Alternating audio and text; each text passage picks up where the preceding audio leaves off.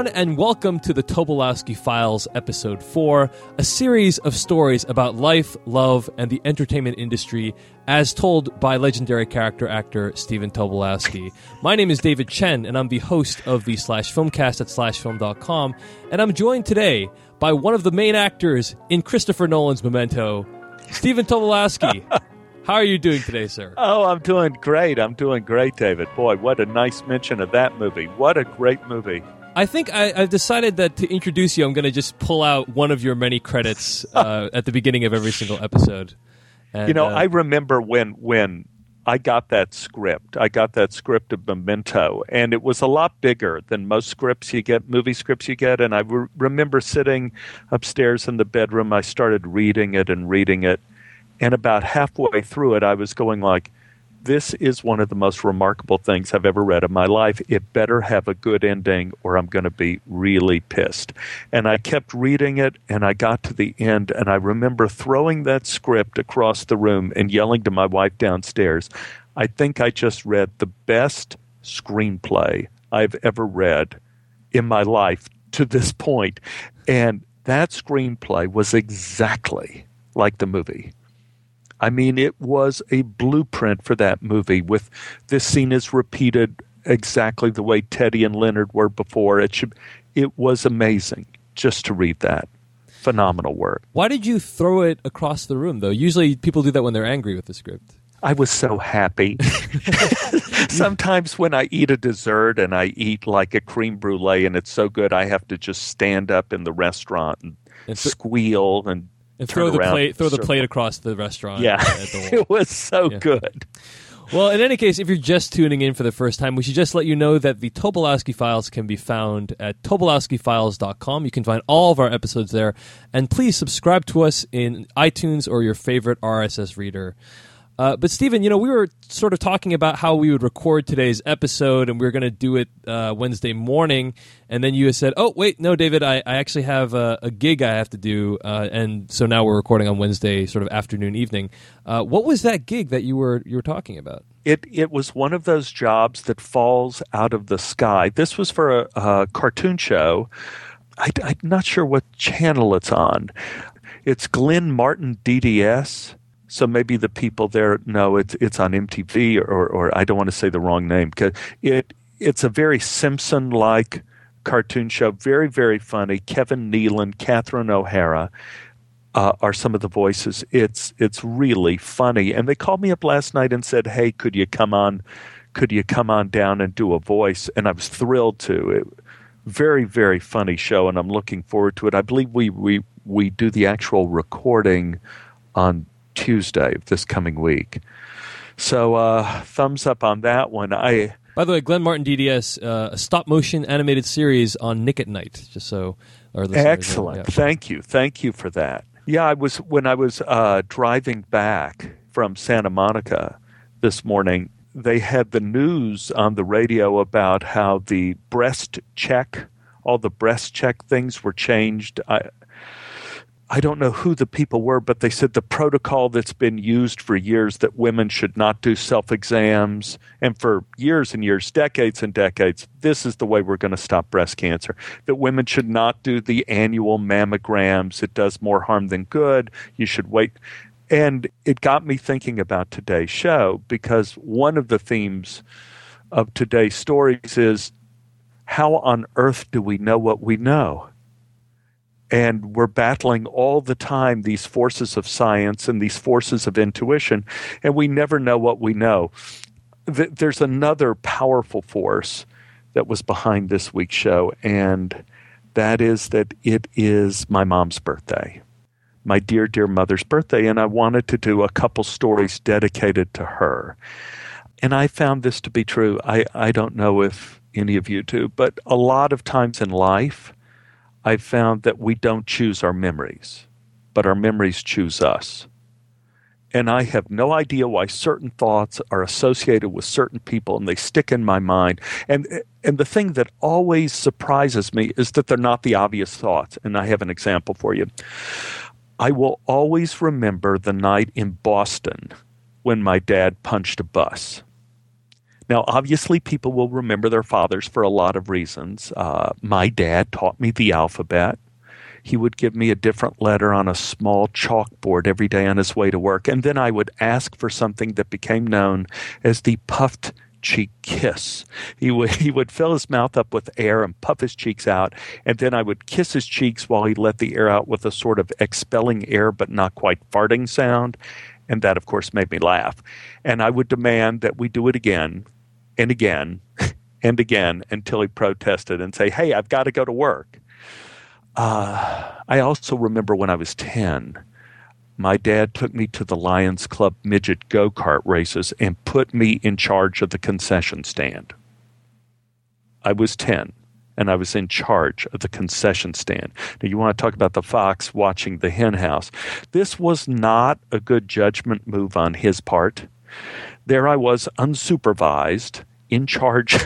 I mean, I'm 10 years old, and I'm taking in money and dispensing candy bars, popcorn, corn dogs, unlimited cola, and soft serve ice cream. I think I went through about a half a box of those soft serve cones within the first hour. In fact, I was my biggest customer, and I was free. The head of the event, and if we did a TV movie of this, it would be played by Craig T. Nelson. He came over red-faced and started yelling at me. He scolded me, and I don't remember ever being scolded by an adult man other than my father or a teacher before this, so it was kind of a traumatic experience, but it was good preparation for television directors. But I didn't know that at the time. He told me he was going to count cones, and if we were short, I would have to pay him for each ice cream eaten. And my dad was embarrassed. I'd let him down. I was scared. I was ashamed for about 7 minutes, and then I figured out I could get around the prohibition on eating ice cream by just avoiding cones altogether and dispensing the soft serve directly into my hand. No cone, no trail, no problemo. Now, if you were to ask me at a party or on the street, what is the event I remember most about my dad, it would be the snowy night in Boston. We were crossing the street, and a bus was waiting for the light, and it inched forward just a little bit into the crosswalk, and my dad whirled around, and he punched it. He punched the bus. And to the bus's credit, it did stop. Not from the force of the blow, but I think the shock of the bus driver that some man would go out of his way and give a right hook to the bus's grill. Now, why has that memory chosen me? This is the question. Out of all the little and the big and the wonderful and the sad things I could remember about Dad, why this moment? Bertolt Brecht, the playwright, in writing Mother Courage, spoke about creating the Gestus for a character in a play. Now, the Gestus was what he called the characterological gesture. It was the single external act that represented the hidden inner life.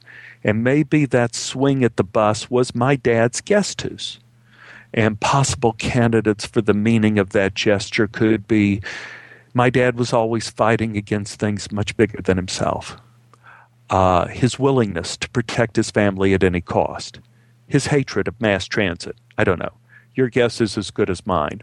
In the Talmud, which are the Jewish holy books, which are second in importance only to the Bible, it suggests that you have to use great care in interpreting some dreams, that often the explanation of a dream is more powerful than the dream itself, and the interpretation can become true even if the dream was wrong. So that's the caution I'm going to use and refrain from trying to define why this bus memory and Dad is so important to me, but it's enough to say that it is. And now my mother. I've got 2 strong memories of my mother. The first was from my 27th birthday. I flew in from California where I was trying to get some sort of real acting work. I was currently working at children's theater in the public school system. So I took off the sombrero for a few days and flew into Dallas for the big celebration. And we had a sort of ritual for birthdays. The birthday boy or girl would be taken out to eat at a favorite restaurant. And traditionally, I think like most families, we went to a very narrow range of eateries. Our family was enamored of the all-you-can-eat restaurant. Texas is very big on the all-you-can-eat. And the idea is very similar to a cattle trough. You come in, you pay one price, and you eat until you rupture your peritoneum. They had the Shed, which was all-you-can-eat steak. And they had Pedro's, which was all-you-could-eat Mexican. And then Big Chinese Restaurant, which was all-you-could-eat Chinese. The Shed had recently been busted for serving what the waiters called retreads. Now, these were steaks that were on other people's plates, but they were not eaten. So rather than waste the food, they just took the slightly used steak and put it on your plate, rewarmed it, and voila, retread. That was the risk you ran if you went to the Shed. And I never thought the idea of getting retreads was really that bad. For me, it was like eating at home. You would just wait until your sister got up from the table to get something to drink. You would take something off of her plate. You would eat it before she got back. No harm, no foul. Pedro's, the all-you-can-eat Mexican, was worse. They got busted for serving dog food in the enchiladas. So we had to stop going there. With the temporary closure of Pedro's and the bad rep of the Shed, all of the all-you-can-eat diners headed for Big Chinese Restaurant. And they were swamped. And I thought, what is the good of a big Chinese buffet if you can't get to it? And there was an eerie time travel element involved with eating lots and lots of Chinese food with all the fat people now eating at the Big Chinese Restaurant. It was kind of a time warp thing where you could see the present and the future at the same moment, like when you're standing at a urinal peeing and drinking a beer at the same time. There was something unsettling about eating all you can eat with lots of 350-pound men and women. So I decided to buck tradition. I decided for my birthday I would not go to an all-you-can-eat. I decided to go to Vincent's Seafood Restaurante. Now, Vincent's was about as swanky a place as I'd ever seen in Dallas, and this is a slight digression. When I was a young man, my father never gave me the sex talk, but he did give me the restaurant talk about what restaurants to avoid because they will overcharge you. And the list went something like this. Any restaurant with linen tablecloths. Any restaurant where the waiters wore jackets. Any restaurants that had an E at the end of the word restaurant. Any restaurant where they charged you extra for iced tea. And let me tell you, Vincent's had all of them. But what made my mom almost keel over was when I ordered an appetizer. I could have been the first Tobolowsky in history ever to order an appetizer. At all-you-can-eat places, the appetizer was bread, and they gave it to you for free, and they kept it coming. But at Vincent's, I ordered a half a dozen oysters on the half shell. As far as my mom was concerned, this was not the act of a rational mind. I'm sure she chalked it up to my being an actor or the corruption that comes from living in California, and she was probably right on both counts. I want to clear that up for the record. They brought the oysters on a bed of rock salt. I offered Mom one. She looked at me as if I'd handed her a bucket of snot. She declined. I ate my oysters dipped in red sauce in silence. And while we were waiting for our main courses to come, my mom reached over and started grabbing empty oyster shells off of my plate and stuffing them in her purse. I was going, "What are you doing?" And she said, "I'm taking the oyster shells." I'd go, "Why?" She said, "I'm taking them home. If we're going to pay $5 for what amounts to a plate of salt, I'm not going to waste the shells." I said, "What do you mean waste the shells? You can't use the shells. Nobody uses the shells. They have oyster liquid on them. I mean, how are you going to use the shells?" Mom says, "Oh, well, I'll make a soap dish out of them." A soap dish? We don't need a soap dish. Nobody takes the shells home to make a soap dish. Mom goes, "Well, I can make buttons out of them." Buttons? Who makes buttons? You've never made a button in your life. And don't you need some kind of button-making machine? We just buy buttons at the dime store for $2. Leave the shells. Mom, put the shells back. If you take the shells, everyone is going to think you're crazy. Grudgingly, she returned the shells to my plate of salt. Now, I have no idea why that memory is so ingrained in my mind. Mom was the epitome of wackiness in a very good-hearted, well-meaning way. My brother Paul told me of the time where he had a 1-hour layover at the Dallas airport, and Mom drove out to see him. And in the brief meeting, this was pre-9/11, she brought him out to the car, tied a tablecloth around his neck, gave him a haircut, fed him his favorite dinner of pot roast, and then brought the family cat out for him to pet quickly before he had to rush back into the airport and be on his way to Austin. Well, some 20 years later, I was on another trip to Dallas. Here's another memory. I was shooting the movie called The Operator, and this is a terrific indie film if you haven't seen it. It was written and directed by John Dichter. My mom volunteered to do baby duty with my 4-year-old son, William, while I was busy shooting. She took him to Lakeshore Park in the Turtle Creek area. Now, William loved turtles, so the chance of him seeing a turtle at Turtle Creek were pretty high. When I got home from the shoot that day, I found that Mom and William were very excited in the living room. Mom told me, we were walking through the park along the creek, and there were so many ducks and swans, and we found an egg. Mom led me to this makeshift hatchery, which she had put together with Dad's reading lamp, an old Easter basket, and some shredded newspaper. Mom told me she'd been turning the egg every hour or so because she thought that's what you were supposed to do to help it hatch. And William nodded with a certain degree of authority that that was right. You had to turn the egg. So that evening, we all took turns turning the egg. I was shooting for about a week more. That was 7 days. It was a week spent in egg turning, egg checking, egg speculating. Mom would get up through the night to turn the egg. I would lie awake at night, absolutely certain that one morning we would wake up to find some kind of mallard on the breakfast table. William was constantly talking about the egg, that we had to make certain that when the baby was born, we didn't touch it because that would put human smell on it and no other birds would come near him. And I asked him, then why in God's name did you take the egg in the first place? Because taking the egg from the creek put human smell on the egg. And now we're stuck.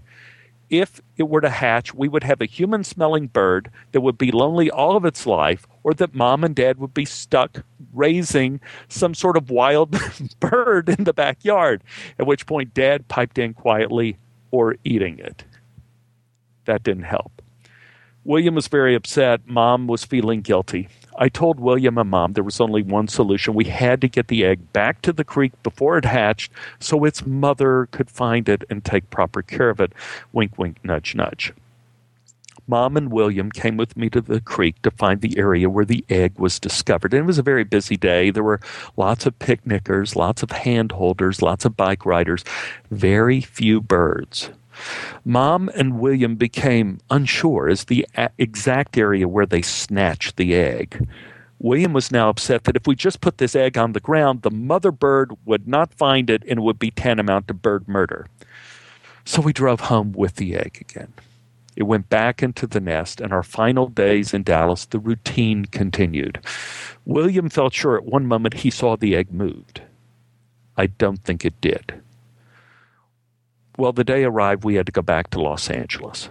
William wanted the egg to come back with us. Again, a reminder, this was pre-9/11. Mom hinted that it was probably the best thing to do, so I called my wife Annie at home and told her we were bringing back a charge. She wanted to know if it was alive. I said, sort of.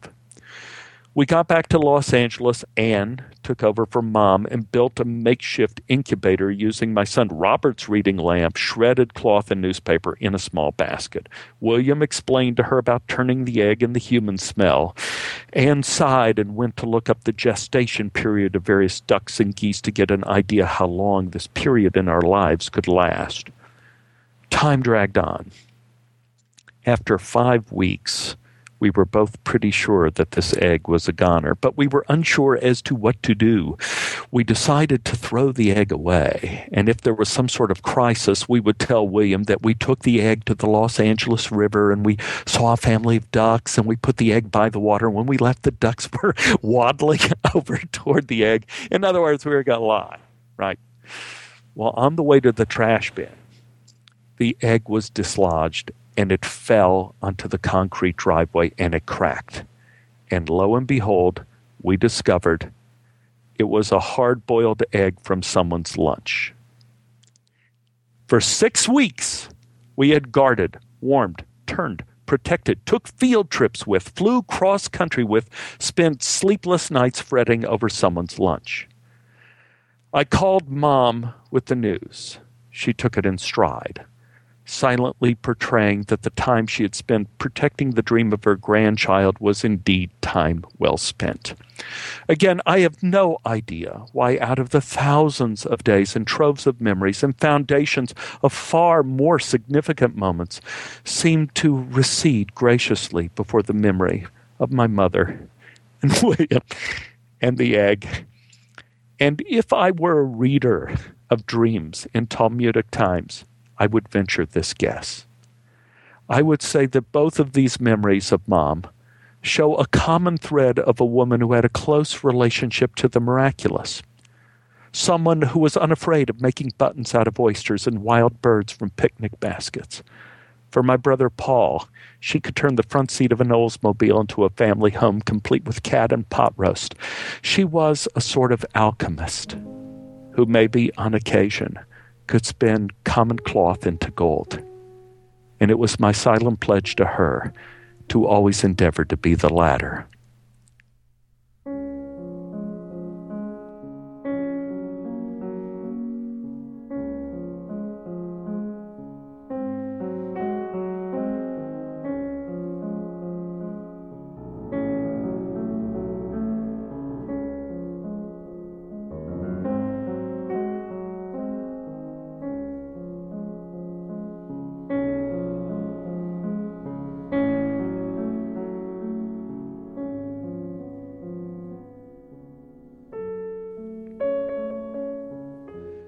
I'm always amazed and confused when the government appoints a committee to get to the bottom of something. In the political world, there's a comfort in always putting that thing we call certainty in the hands of somebody else. And it's understandable because sometimes everything you know is wrong.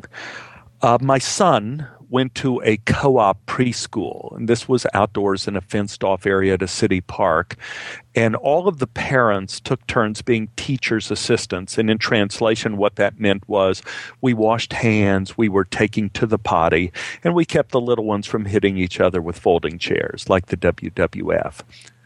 There was one 5-year-old boy who had a regular routine. He would arrive at school, he would run into the toy shed, and emerge 5 minutes later in a dress, feathered hat, and pearls. He would sling a purse over his shoulder and start pushing a baby carriage around. The teacher never said a thing about it. None of the kids ever said a thing about it. They just kept running around throwing dirt at one another. And none of us teachers' assistants ever said a thing about it. We would just look at each other, but in that eye contact, in that millisecond of actual time, entire volumes of information were exchanged. And in that exchange came the precious commodity we call certainty. We were all certain that we knew all about this little boy, his past, his present, and his probable future on Project Runway. One day, the little fellow was in a corner of the schoolyard trying on some new jewelry and a pair of heels that matched his purse when his mother sat down on the bench next to me. She smiled and sighed. Her voice was filled with emotion. "It's so dear. Look at him. It's amazing." I said, "Yeah, amazing." She continued, "He's our miracle child. See, we had a daughter. She died when she was 11 months old. It was the end of me. My husband and I were inconsolable. We thought we would never be able to live through it. We always kept our daughter's room just as it was, and then I got pregnant again, and we had a boy. And when he was old enough to crawl, he went down the hall and pushed open our daughter's door. He would spend hours in there playing and laughing and talking. Eventually, he would go into her closet and her drawers and pull out all of the clothes and start trying them on. And I knew it was the spirit of my daughter telling us she was still with us. And whenever I see him at school putting on those dresses, I know she's here too. She's with us every day. It's a miracle." I took a breath. You could have put me in a room for 100 years with a typewriter and a million monkeys, and I would not have come up with that life, that history, that story. And right, I'm not sure of how much of a miracle it was. And whatever your read on it is, be it a scenario for a Hallmark movie or a Twilight Zone or just another large file in a social worker's office, the operative words here are I wasn't sure. Certainty was gone, and everything I thought I knew was wrong. And we're bombarded constantly by supposed facts that fly across the internet at blistering speeds, seducing us with that thing we like to call certainty. And don't get me wrong, I like certainty as much as the next guy. But I'm starting to think of it not so much as the bedrock we need to build our lives on, but it's kind of more like Fritos, a comfort food that's best taken in small doses while drinking beer and watching the game. An area that specializes in certainty is science. And it's funny how much trust we put in science and a seemingly endless hope for the future when its track record throughout history has been so bad. The problem with science is that it not only tries to describe the observable, like the tides and the height of mountains, but also the unobservable. I was reading a science magazine that claimed that it is a fact that human beings send out a DNA message through their eyes of 33 different sexual characteristics within a fraction of a second upon meeting a potential mate, including their body characteristics, sexual preferences, and ranges of desire. I mean, it's believable. This could explain why I almost never had a date in high school or college. It also meant it was impossible for me to hide from women that I possessed the love handle gene. The article was trying to explain the science behind love at first sight, that it was not an emotional thing at all, but rather it was an amazing form of genetic communication that established sexual compatibility. At the bottom of it all, they were asking us to trade one invisible thing for another invisible thing. With certainty, you trade in love, and we will give you genetics. I've come to the belief that in our lives, we have to accept some form of the invisible with certainty. Some are easy, like gravity. Gravity always existed even when people didn't know what it was. Its existence is not dependent on us being aware of it. It just existed. Cavemen accepted that if they dug a hole deep enough, a mammoth would fall into it and dinner is served. Other things are not so easy. Since the whole truth is a thing that's not always available to us, we as human beings have come up with an alternate system, intuition. Intuition also tells us many things in the blink of an eye. It told me there was something wrong with my front door. When I came back from a New Year's party, I opened it. I found my entire house ransacked. It told me to take a kitty from a rescue cat woman because of the look in that kitty's eye, and I was right. It turned out to be an excellent kitty. Okay, I never get phone calls from Judy. Never. She's my sister-in-law.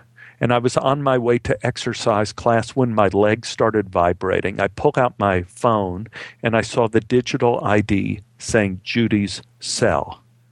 In the blink of an eye, my blood ran cold. That's when I became aware of the certainty that bad news travels fast. I answered the call. Stephen, it's Judy. Your mother's had a heart attack. I said, I'll be on the next plane. When I got to Dallas, Mom was in the ICU. She was asleep. I had brought my book. I brought a portable radio, figuring it was going to be a long day. And as I sat there talking with Dad, I was remembering back a few months earlier, my last trip to Dallas. Mom had been developing Alzheimer's disease over the past few years. And I don't know enough about it to know what stage she was at, but she had not been able to read for a long time. That was one of her loves.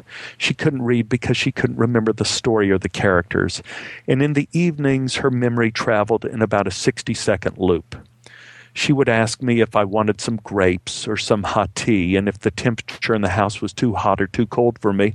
And then she would ask me again and again and again, and I would get impatient, and I would ask her politely, not lovingly, to sit down. And as awful as that trip was a few months ago, sitting now in this hospital room, I would have given anything to be back in our living room with her asking me about grapes and tea. She didn't wake up that day.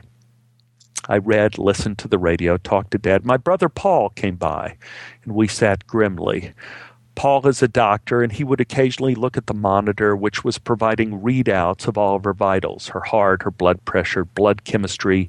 He pointed out the numbers that we were looking for, and science had reared its head. I was now fixated on the screen, looking for positive changes in the numbers. We went back to the house for a break before the evening watch, and even though there were 3 grown men walking around the living room, there was an emptiness there that was palpable, something invisible. We went back about 9 o'clock in the evening. We were going to check in on Mom and then go out to eat. We were discussing Mexican versus Italian versus cheap Italian when a buzzer went off and nurses started running, and they ran into my mother's room. And faster than the speed of light, we all understood something terrible was happening. She had had another heart attack. They kept us out of the room while they performed emergency procedures, and I was certain at that point that we were not going to have dinner at all.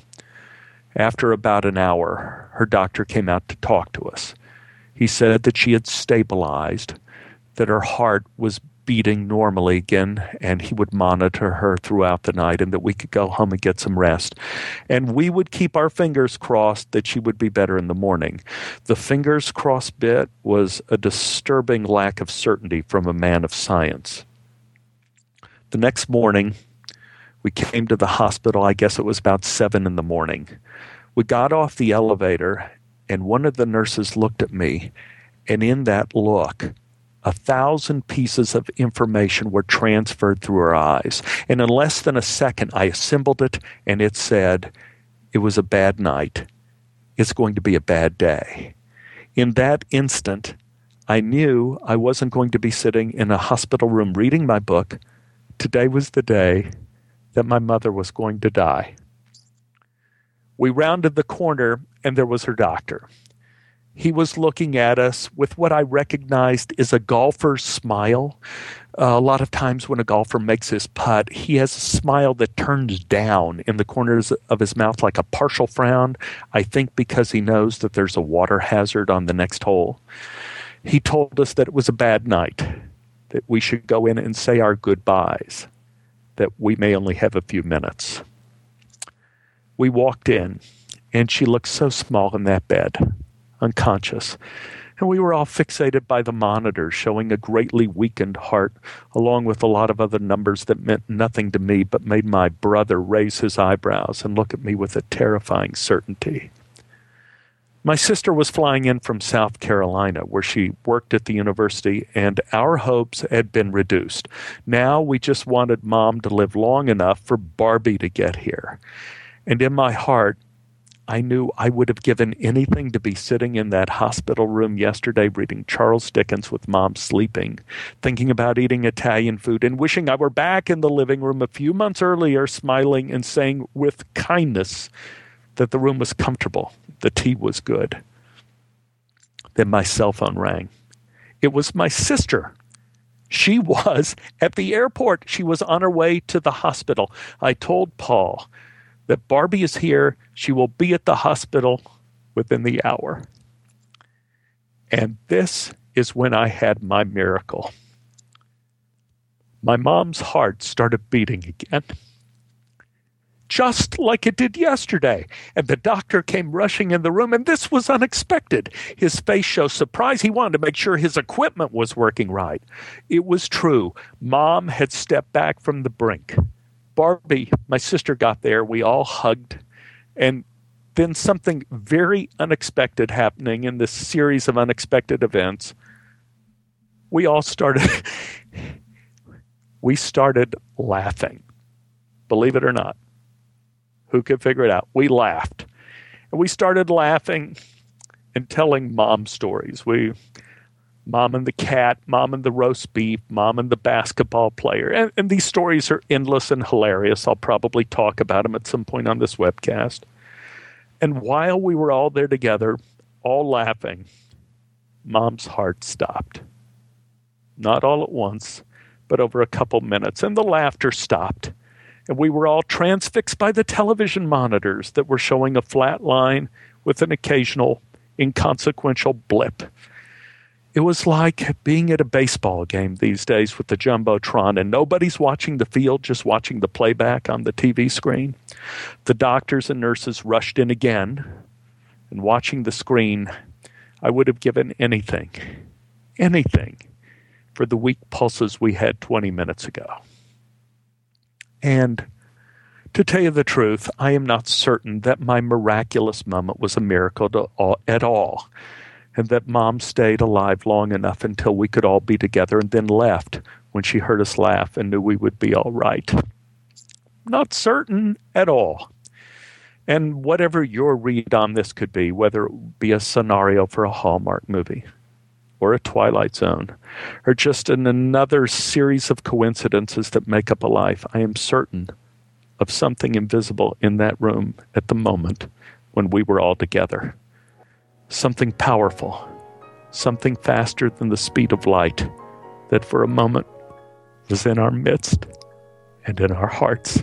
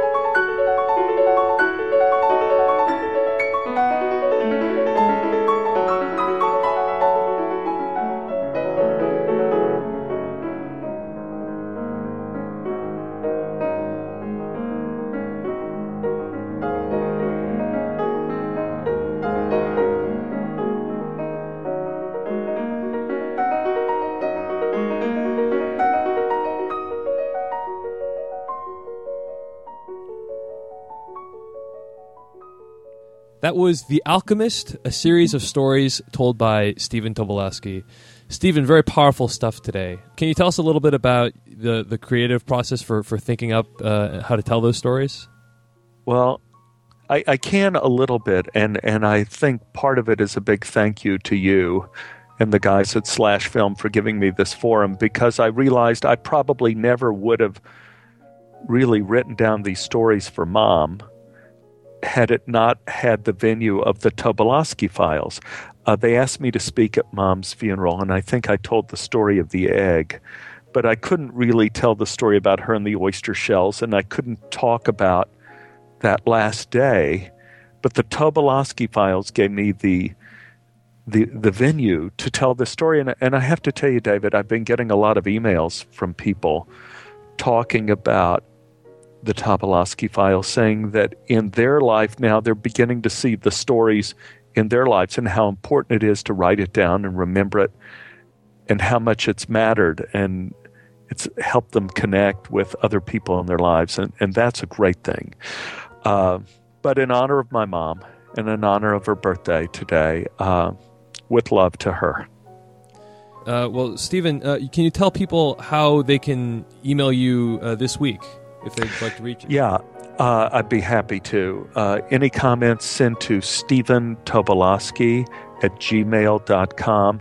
And I have learned from the emails I need to spell it a little bit. It's Stephen,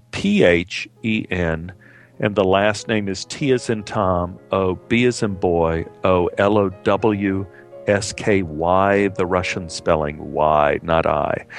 And you can get a hold of me by email there.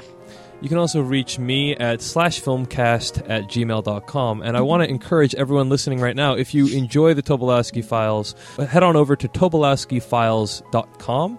and subscribe to the show using the links that are there, because this is the last episode that's going to be in the Slash Filmcast podcast feed. We're splitting it off. It's going to become its own thing. So starting next week, we're going to be using our own podcast feed, and if you'd like to keep receiving episodes, again, head on over to Tobolowskifiles.com. Use the links to subscribe in iTunes and in RSS. Finally, I just want to give a shout-out to Stephen Tobolowski's birthday party, the DVD that inspired this entire podcast. Check it out at stbpmovie.com if you want to hear more of Stephen's stories.